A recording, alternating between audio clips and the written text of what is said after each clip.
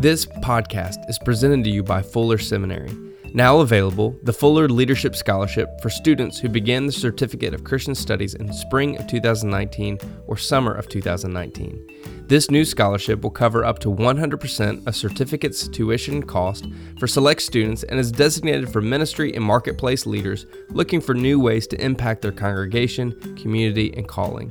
Take courses in the areas like missional churches and leadership, Christian ethics, dynamics of power, and gender and Christian leadership. For more information, visit fuller.edu/leadership-scholarship.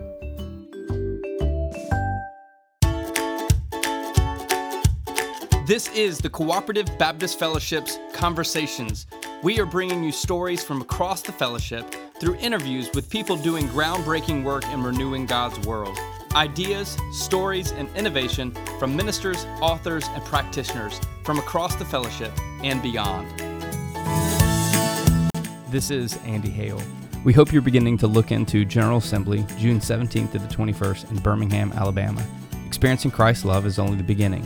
Pursue your call to love God and love your neighbor as you join your fellowship family to worship, learn, and grow together.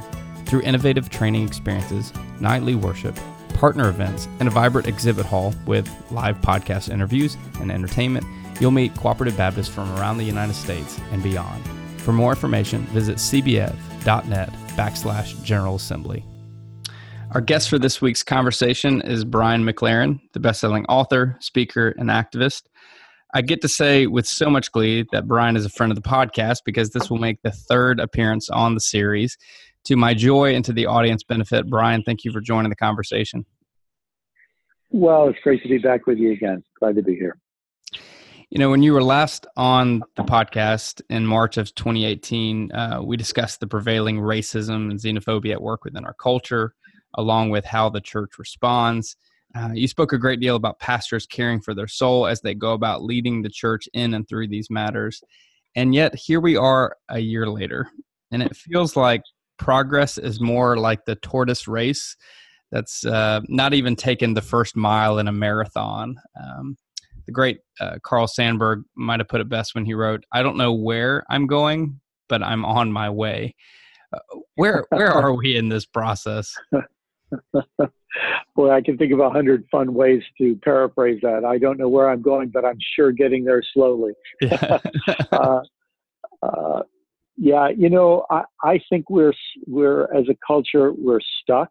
I don't think things are bad enough yet that they are capable of getting significantly better. You know how that is in so many things in life. Things don't get better until they get bad enough. You know, we don't decide we're going to change our diet until we cross some number that we never thought we'd cross on the bathroom scale, or we don't, start getting exercise until we have a heart attack or something. And I just think we're showing that we need things to get worse before they're going to get better. I hate to have to say that, but I think it's true here in America. On the positive side, though, for a lot of people, things are getting bad enough, and people are making some courageous decisions. You know, I think if you look at the political election, midterm election, last year, there were a whole lot of people, younger people, more women, more diverse people, who decided to run for office. And I don't think we would have had as creative and energetic a group of people run if things weren't getting bad enough that a lot of people said, I got to do something about this. I think that's happening on many, many levels.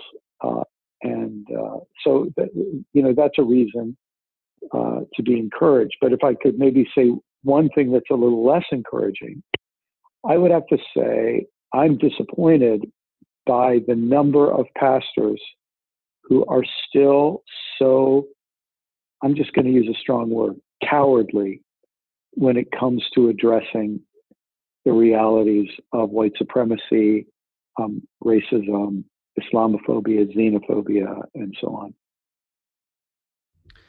Well, I think some of our congregations don't know things are bad. I mean, their ministers might That's know, right. but But how do we as ministers direct our congregations to, I guess, to use the illustration you said, how do we get our congregations to get on the scale to see where things are health-wise? Yeah. Well, here's the interesting thing. I think the Bible really, really does this. And I just think so many of us, we don't realize how effectively we've been trained to not let the Bible do its work. Let me just give you an example. If you take the Sermon on the Mount, a big part of the Sermon on the Mount involves Jesus saying, "You have heard it said, but I say." So you've heard it said, don't commit murder. But I say, if you're angry with your brother, you've committed murder with him in your heart. You've heard it said, don't commit adultery. But I say, if you look lustfully upon your neighbor's wife or whatever, you have committed adultery in your heart. So there's Jesus trying to say to people, you've got this moral standard that you might feel like you're meeting, but I'm here to up the ante. That more is God is calling for more in our lives, and so that kind of thing is everywhere in Scripture. Just even the call to love our neighbor as ourselves, and then Jesus just goes messing with us by making it clear that your neighbor includes your neighbor who's an outsider, your neighbor who's an outcast, your neighbor who's even an opponent, even an enemy. That the call to love keeps stretching us in that direction.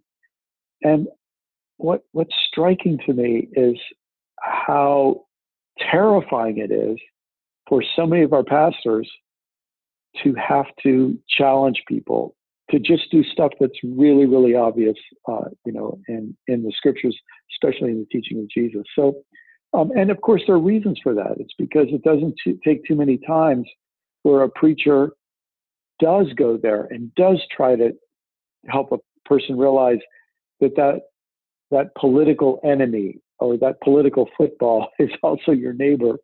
And then the pastor gets punished. He gets 3 angry emails and 2 people who say they're not going to give to the church anymore. And so, people find ways to punish us. And very often we then are domesticated. I think that's where podcasts like this can be a shot in the arm to people, to leaders, to remind them, hey, let's keep going. And it can be a reminder to members of churches that when their pastor takes a risk, they should know their pastor is going to have some angry emails. They better take the time to send an encouraging email. Does that make sense? Yeah, it does. I like to think of this podcast more of as cattle prod to the rear end than a pot shot. That's good. Well, that's a good thing, and we need them. We need those reminders because there are 1,000. If it's a cattle prod to the rear end, we could say there are other people who are stoning us with marshmallows, or who are like a swarm of mosquitoes trying to intimidate us into being cowardly. So, the cattle prod's a good thing. Yeah. What it never ceases to amaze me with you is that, you have to bring Jesus of Nazareth into the picture to change our white evangelical perspective on things. Well, I mean, this is the thing we've got to face, especially, you and I, as we speak, we're both in the American South. And you just think this religion thrived while slavery was happening. And people forget, if you don't mind me getting a little direct here, people forget that a huge part of slavery was sex slavery. All those masters, they found out when they had that much power to whip people and force them to work and all the rest, that when they had that much power, that old saying about absolute power corrupting, pretty soon they were using that power sexually. And so all of this horror is going on. And there's no way, people try to sand off the edges of it, but it was rough and it was ugly and it was vicious and it was corrupt and corrupting. And yet folks showed up at church every Sunday and their preachers blessed them and the whole thing went on and on. And so we just have to realize I know we like to tell all these myths about the good old time religion that was good enough for my father, so it's good enough for me. Well, it wasn't good. It was corrupt. It was dishonest. It was full of hypocrisy, and it was full of exploitation and full of white supremacy, if we're going to be frank about it. And so it's time for us to really face that. And we're not just trying to hold the line and keep from sliding down the slippery slope. We got to realize we slid down this slope a long time ago, and we're trying to climb back up the mountain. I think one of the things that might weigh heavy on ministers' hearts is it's this weird, delicate dance of being prophetic and pastoral. Yes. At times we speak our convictions. We speak on things that are difficult for many of our congregants to hear, to receive, to put into practice, and so oftentimes what is said is received as pessimism and negativity, and that can be crippling, at times. So where do we see that balance of prophetic and pastoral? Yeah, and well, I think that's a really great question, and I don't think I would have any sensitivity at all in answering that question if I hadn't been a pastor for 24 years. And I realized that it really is a dilemma. And there are things that people who are not pastors can say in the prophetic realm that would be a whole lot harder to say. And they would have to say differently and at a different pace if they were in a congregation. But again, that's no excuse for folks to just become chaplains to the status quo. If you're a gospel living, gospel loving, gospel preaching pastor, then a chaplaincy to the status quo is not one of your options. So I think there are things pastors and other pastoral leaders can do. For example, Jesus got away with saying, "You brood of vipers, you bunch of hypocrites, you whitewashed tombs."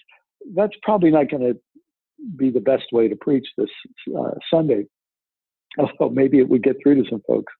But I think there are ways a pastor can say, "Hey, listen, everybody, this Sunday, the scripture is challenging me, and the Holy Spirit within me is challenging me to address some issues that I think are going to make us uncomfortable.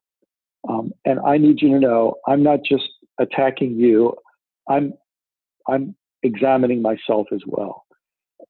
In other words, if we help people, we don't just go to them with the end product, but we help them see our own struggle with these issues. I think that will really help. I think if we tell the stories of our own changing opinions, just let me give you an example. One of my moments, like whenever I think of this, as I think of it right now, I feel just a cringe and I feel remorse and I feel horrible, but it's true. It's part of my life. When I was in elementary school, I brutally bullied a boy in my neighborhood who had special needs. I don't know what his diagnosis was. I'm going to guess, looking back, that he had a form of autism, but we didn't even have that word back then. All we knew that I won't even use the word that we used for him, but I was cruel to that kid, and I was just joining in with the other boys we were so afraid of being bullied that we relished the opportunity to bully someone else. And I'm so ashamed of this, but it was there in me, right? And now, as an adult, I have a huge amount of compassion. Like that fact that I was so hard-hearted as a kid and so unwittingly joined in that bullying, it has had the effect of changing me to make me extra sensitive about many of these issues now. Well, I think we can tell stories like that about where we have failed and invite other people to face realities about that sort of thing in their past. And then we can invite people to say, where is our growing edge right now? Is it possible that you have attitudes toward people of other races or other parties or other religions that someday you're going to wince about the way I wince about how I behaved to that boy when I was in, fourth grade or whatever. So I think there are ways we can humanize the change process and help people realize this is how it's supposed to work. This is what growth looks like and feels like. And nobody wants you to feel ashamed and condemned, but we do want you to feel that you're growing. I feel like that it wouldn't be that hard for us to turn that corner. Well, I think it's important to note that Jesus might not have necessarily gotten away with saying all those things because they did end up putting him on a cross. He didn't get a promotion, did he? No. And I think that's the challenge as, local church pastors is you want to speak your convictions, but oftentimes it's that day-to-day relationship building, the nudging. Maybe nudging is more the work of pastor than shoving. We want. I like that. We want to shove and get away with it and think that's going to change people. But if you can't invest time with your people and love your people and them to know the earnest nature of your heart, maybe what you are speaking will be received with more of pessimism and negativity and condemnation than if you truly care for your people. I don't say that as if I have perfected that myself or even have come close to that, but I've experienced that more in my life, that the more people I tend to care for and can speak prophetically into, the better it's received. Now, it's still a hard message, but it's received in a different tone than if I'm just speaking my mind harshly. If love isn't there, we should expect we should expect it to wound and not bring transformation. And not only that, but then we have to face the fact that maybe the reason we're going after this sin or this person isn't out of love, it's out of embarrassment. We're embarrassed to have a person this backward part of our church, right? I mean, there are things like that there are motivations like that inside of all of us. And so then that's going to force us to come to terms with our own need for transformation, which is not a bad thing in the long run, although it can hurt sometimes. I think there's one way that maybe we can learn to be more courageous in addressing these very real issues in our culture right now. We know they're ultimately fueled by a kind of tribal politics, a kind of win at all cost politics that has so many dimensions to it. And people are spending billions and billions of dollars, and they're even more important, they're making billions and billions of dollars by stirring up this division. It's not our fault. It's just a reality we have to deal with. But I think it goes something. I would call it leading by anxiety. I saw this. I remember I was preaching once the book of Nehemiah. And what's so interesting about Nehemiah is he doesn't show up on the scene and say to the people, I have this bold new vision of a great new city with walls built around it and the city's rebuilt. He starts by taking people on little field trips and walks around the city and he weeps. And he basically just communicates to them, I'm brokenhearted about the way things are. And I call that leading by anxiety, leading by brokenheartedness. And if we as pastors can say, it breaks my heart when I see, people treat other people in a certain way. When we say, I'm really worried about the divisiveness in our country, I'm worried about where this could lead. That expression of emotion on our part is not condemnatory, and it's a fact, right? It's honest, and I think it helps create an environment of honesty. And then people can, enter into conversation with us, even when we have to do a difficult confrontation. Sometimes, if we walk up to somebody and we say, "I love you, brother," but as soon as they hear that "but," they know they're about to get reprimanded or something. But if we're able to go to them and say, hey, Fred, I'm really, really worried about something, and I really need your help. Well, what do you need my help with, Pastor? I'm really worried that you and I could get into an argument about something that I love you. I want to be your friend. And I just don't even know how to bring this up because I'm so afraid of offending you. I'm really hoping you'll be able to listen to me.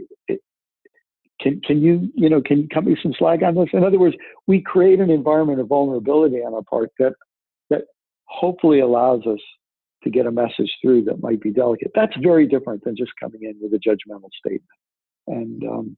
And that extra heart effort on our part sometimes is what it takes to get the message through.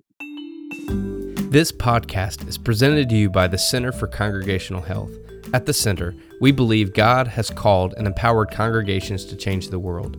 For 25 years, Center consultants, coaches, and educators have been supporting congregations, clergy, and lay leaders as they meet the ongoing challenges of congregational life, including training ministers to manage transition, helping congregations work through polarizing conflict, coaching clergy to discover and utilize their gifts for ministry, and assisting congregations in discerning God's call to future missions and ministry. Center consultants and coaches don't dispense expert advice. Instead, they recognize the uniqueness of each congregation and work to create the space needed for God's people to discern and follow the leading of the Holy Spirit.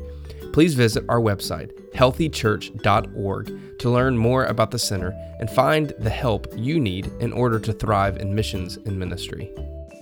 The hard facts for many congregations is that our culture seems to think that they are irrelevant.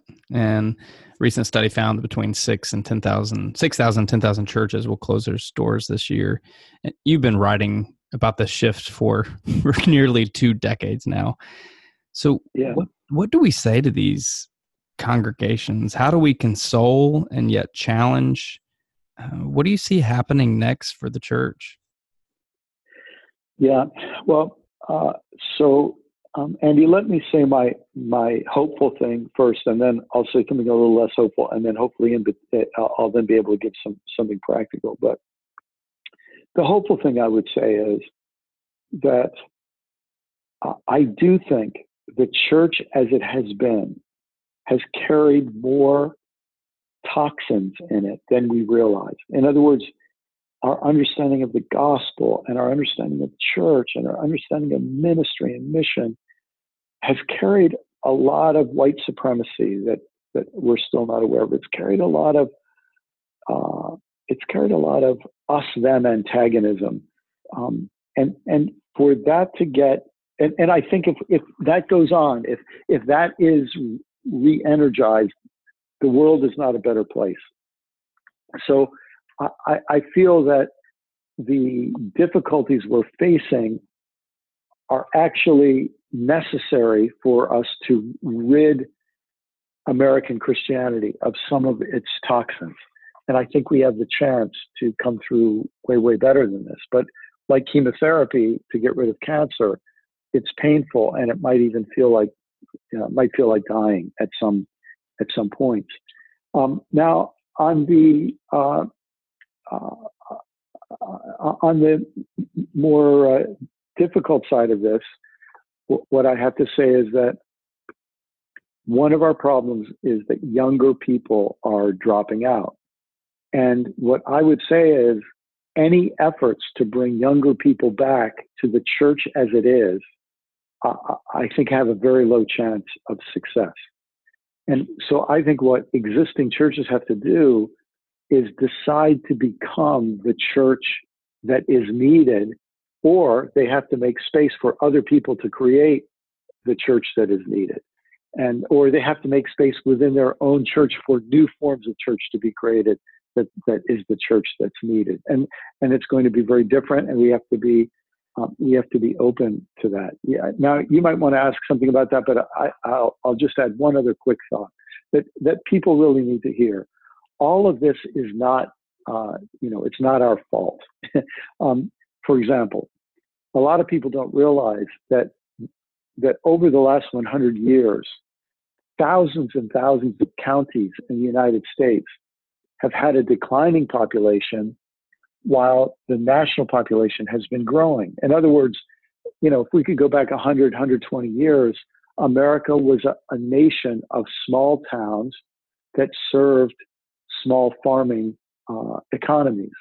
And in 100 years, small farms have been replaced by big farms. And we've gone from a largely agricultural economy to a manufacturing economy to an information economy. And all of this has meant that people have been on the move. And so there are so many small rural churches where people are just leaving, and young people are leaving. They aren't just leaving the church, they're leaving the county and that part of the country. So we have to take the pressure off ourselves for that reality. Although I personally think that if our churches had been doing what they should have been doing 50, 75, 100 years ago, we would have realized what a good and important thing small farms are, and we would have done more to preserve them. But given that has taken place, that those kinds of demographic shifts have taken place, one of the things we have to do is stop feeling guilty. And instead, we just got to say, this is a reality, this is where we are, and now what are we going to do about it? And what that's going to mean is that some churches are going to need to be given permission, just as you said, to close, to end their life as a church with dignity and celebration. Look at the amazing good this congregation has done over these last 75 or 100 or 150 years or whatever. And to give those churches a chance to celebrate their great history, and if at all possible, to do so before they consume all of their assets. Because what happens, a lot of congregations start going into debt, running at deficits, and by the time they breathe their last, they have debt that equals or exceeds their assets.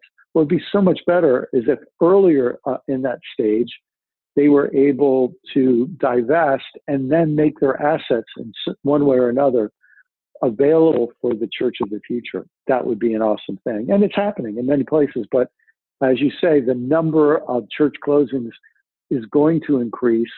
And if it could happen sooner and more positively, that would be a great thing. How do you sell that to a congregation? Well, sometimes the bookkeeper is the key to the congregation's future. And if you can go to the bookkeeper and say, could you run the numbers for us and help us and tell us, given our current trends, when can we no longer afford a full-time pastor? When will we no longer be able to afford a part-time pastor? What year will we no longer be able to pay for our basic utilities and insurance and so on? In other words, you get somebody to run the numbers, and numbers have an amazing way of making people creative sometimes. And I don't think this needs to be done with any shame at all. I just think it becomes a matter of, the Bible lifts up the value of wisdom, and we can help people say, let's be wise. I do think even a term like a church dying, which I even use that image, I just think that's sometimes it's not the most helpful imagery. I think we need to talk about churches that decide to divest and make their resources available somewhere else. And then, of course, we have to make sure that we don't waste those precious resources. I think what we have to be sure we do then is we have to be sure that a significant portion, if not 100% of those funds, need to be creatively and smartly invested in the church of the future. And we're still in the R&D phase of that work. So even there, we have a lot of work to do there as well. Well, let's maybe shift gears a bit, if that's okay. Sure. Just in case you have forgotten, but you've authored A New Kind of Christian, The Secret Message of Jesus, A Generous Orthodoxy, Naked Spirituality, The Great Spiritual Migration, and many more books. So why did you decide to write a children's book? Corey and the Seventh Story? Yeah, well, first of all, I should say I had so much fun writing that book and being part of a creative team with the co-author Gareth Higgins, who is an Irish, Northern Irish peace activist, and Heather Lynn Harris, who's a award-winning illustrator. But what happened is we were kicking around, Gareth and I were kicking around this idea that I developed of 6 stories that lead to violence and our need for a 7th story that leads to peace. And this little schema of 7 stories really came from my years as a preacher, where I just realized in the Gospels there were these 6 kinds of drama going on, and Jesus comes in and confronts each of them with an alternative story. And so as we worked on it, we decided that the best thing we could do is make this accessible to children. And we came up with the idea of basically an all ages children's book, so that we hoped that an 8-year-old would read the book, or maybe an adult would read the 8-year-old the book, and both would gain some good insight. So that's kind of the genesis of the Corey and the Seventh Story.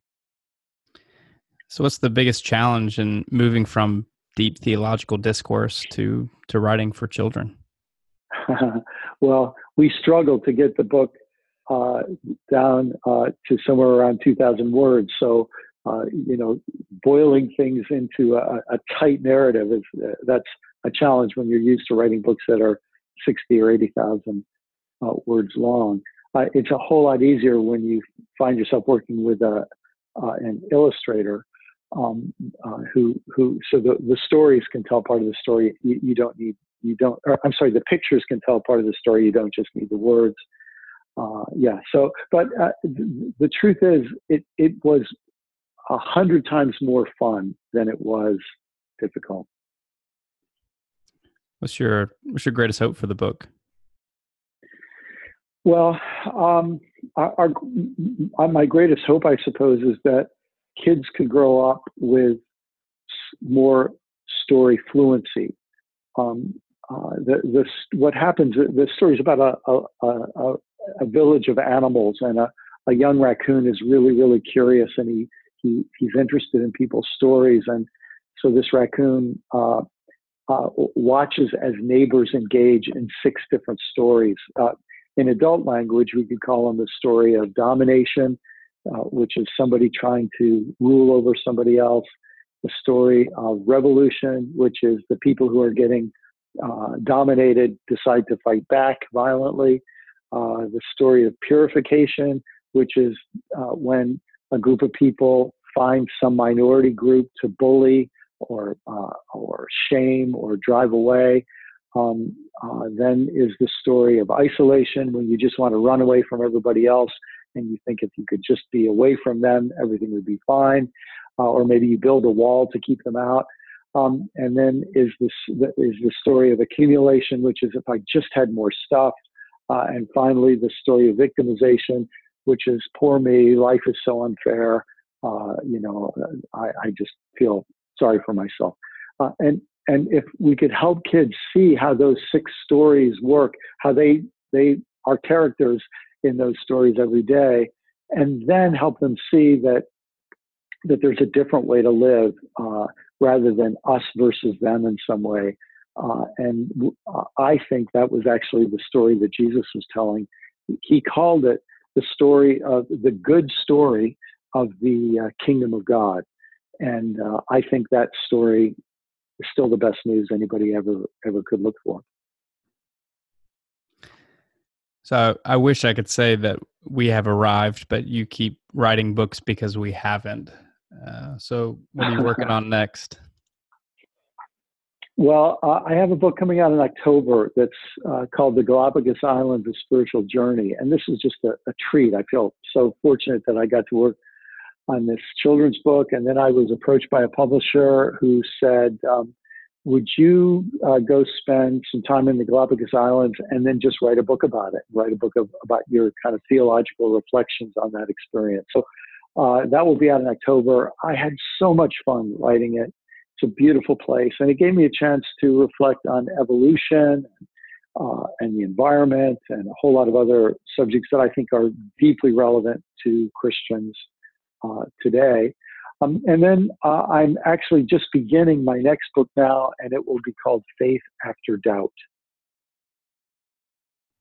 So advanced reader copies maybe coming our way? Not for about a year. Okay. Literally just starting. Yeah. So you're saying literally don't hold your breath. If you hold your breath that long, it's all over. Yeah. That you travel, you write, you dialogue a lot. You're able to connect with a lot of different types of people. So who is writing and speaking and leading right now that we need to be paying attention to? What a great question. Well, I love to read. So let me just say, in terms of urgency, I wish that everybody would read Jim Antal's book, Climate Church, Climate World, which is about the role of the church in a time of ecological crisis, Climate Church, Climate World. And any other writers, there's so many good writers now who are trying to help us wake up to learn to live with this beautiful earth in the way that God intends. In terms of theology I'm reading that I just find intriguing, there's a wonderful Catholic writer, a Franciscan sister named Ilia Delio, and I love her work. I highly recommend it. Ilia is out there on the front edge of grappling with what are contemporary science, contemporary philosophy, the challenges they place. And I personally think once we face those challenges, our faith will become so much more vibrant and alive. Oh my gosh, on the issue of race, a book I read, finished it over a year ago, but I still can't stop thinking about it, is a book called The Half Has Never Been Told, which is a history of American slavery. And all I can say is I read that book and here I am going on 2 years since I started the book, and I still can't stop thinking about it because it forces me to face realities of American history that I'm a pretty well-educated, well-read guy, but I never knew before. So, those would be a couple. I just love to read, so I could keep going. Maybe the last thing for us to consider in our time, maybe point us to a place of hope. We seem to be in the same place we were in 2016. In fact, you shared recently that polls are showing that white evangelical Americans, despite the deep theological dialogue we have had about the gospel implications for voting to support xenophobia and Islamophobia and homophobia and racism, haven't changed their minds and who they are still supporting at the polls. What hope can we give to local church pastors who are trying to, I guess, nudge congregations into broadening their Jesus worldview? So maybe I could just share something that happened recently with a lot of our Methodist friends. As you probably know, just about everybody probably knows that of course the Methodists have their own peculiar form of organization, but that the Methodist, global Methodist body just in some ways not only reaffirmed their traditional view on LGBT equality, but in some ways took a step or two backward, and from kind of the level of enforcement that they've had. And a Methodist minister friend of mine said to me, and I should say she was defrocked because she had performed gay weddings. And she said to me, this decision has awakened all the centrists. In other words, the more moderate people in the center realized that if they are silent, they will be sucked into the more fundamentalist and conservative wing. And so what it has done is awaken them to say, you can't just be complacent and silent in the center. You actually have to stand up for something. And so what I would say is, I don't want to give people hope that everything is going to be fine. Just relax. I think it's way better to say, if you just relax, things will keep going in the direction they're going. There's a resurgence of white supremacy around the world. There's a resurgence of authoritarianism and neo-Nazism all around the world. If we just are complacent, there are bad things afoot. What's the old saying from the 19th century British writer Edmund Burke? All that is necessary for the forces of evil to win in this world is for enough good people to do nothing. So I don't want to give people a kind of easy hope, but what I do think is, what a phenomenal opportunity for more and more of us to wake up and to realize that we've got challenges ahead of us. A quick anecdote. I have 4 adult children, all in their 30s, but when one of my sons was 6.5, he was diagnosed with leukemia. So we went through 3.5 years of daily chemotherapy for him. And all I can tell you, it's horrible. You would never wish that on anybody. But we knew we were alive for those 3.5 years. Every day we woke up and didn't take a day for granted. And I think difficult times like this have a way of waking us up and making us not take things for granted. And that to me is a really hopeful thing, because what is better than being alive, knowing that your voice is needed, and feeling the Spirit empowering you to rise to the occasion. I have a friend who says that these times are calling forth greatness from all of us. And I think that is a hopeful thing. Well, for those that want to stay connected with Brian, you can follow him on Facebook and Twitter. Purchase Corey and the Seventh Story, and don't hold your breath for another book coming out for another year. Brian, thank you. Thank you for your continued steady wisdom and grace for a convoluted experience called the church. Thank you for charging us to see that hope is fulfilled when we roll up our sleeves and get to work in the way of Jesus. Thanks. Thanks for the good work you're doing, and thanks to all who are listening and living out their faith day by day. Well, that's it. That's our episode. Be sure to check out our annual sponsors' websites, the Center for Congregational Health at healthychurch.org and Fuller Seminary at fuller.edu. For more information about the Cooperative Baptist Fellowship, including stories about our church starters, field personnel, leadership development, peer learning groups, and advocacy, visit cbf.net.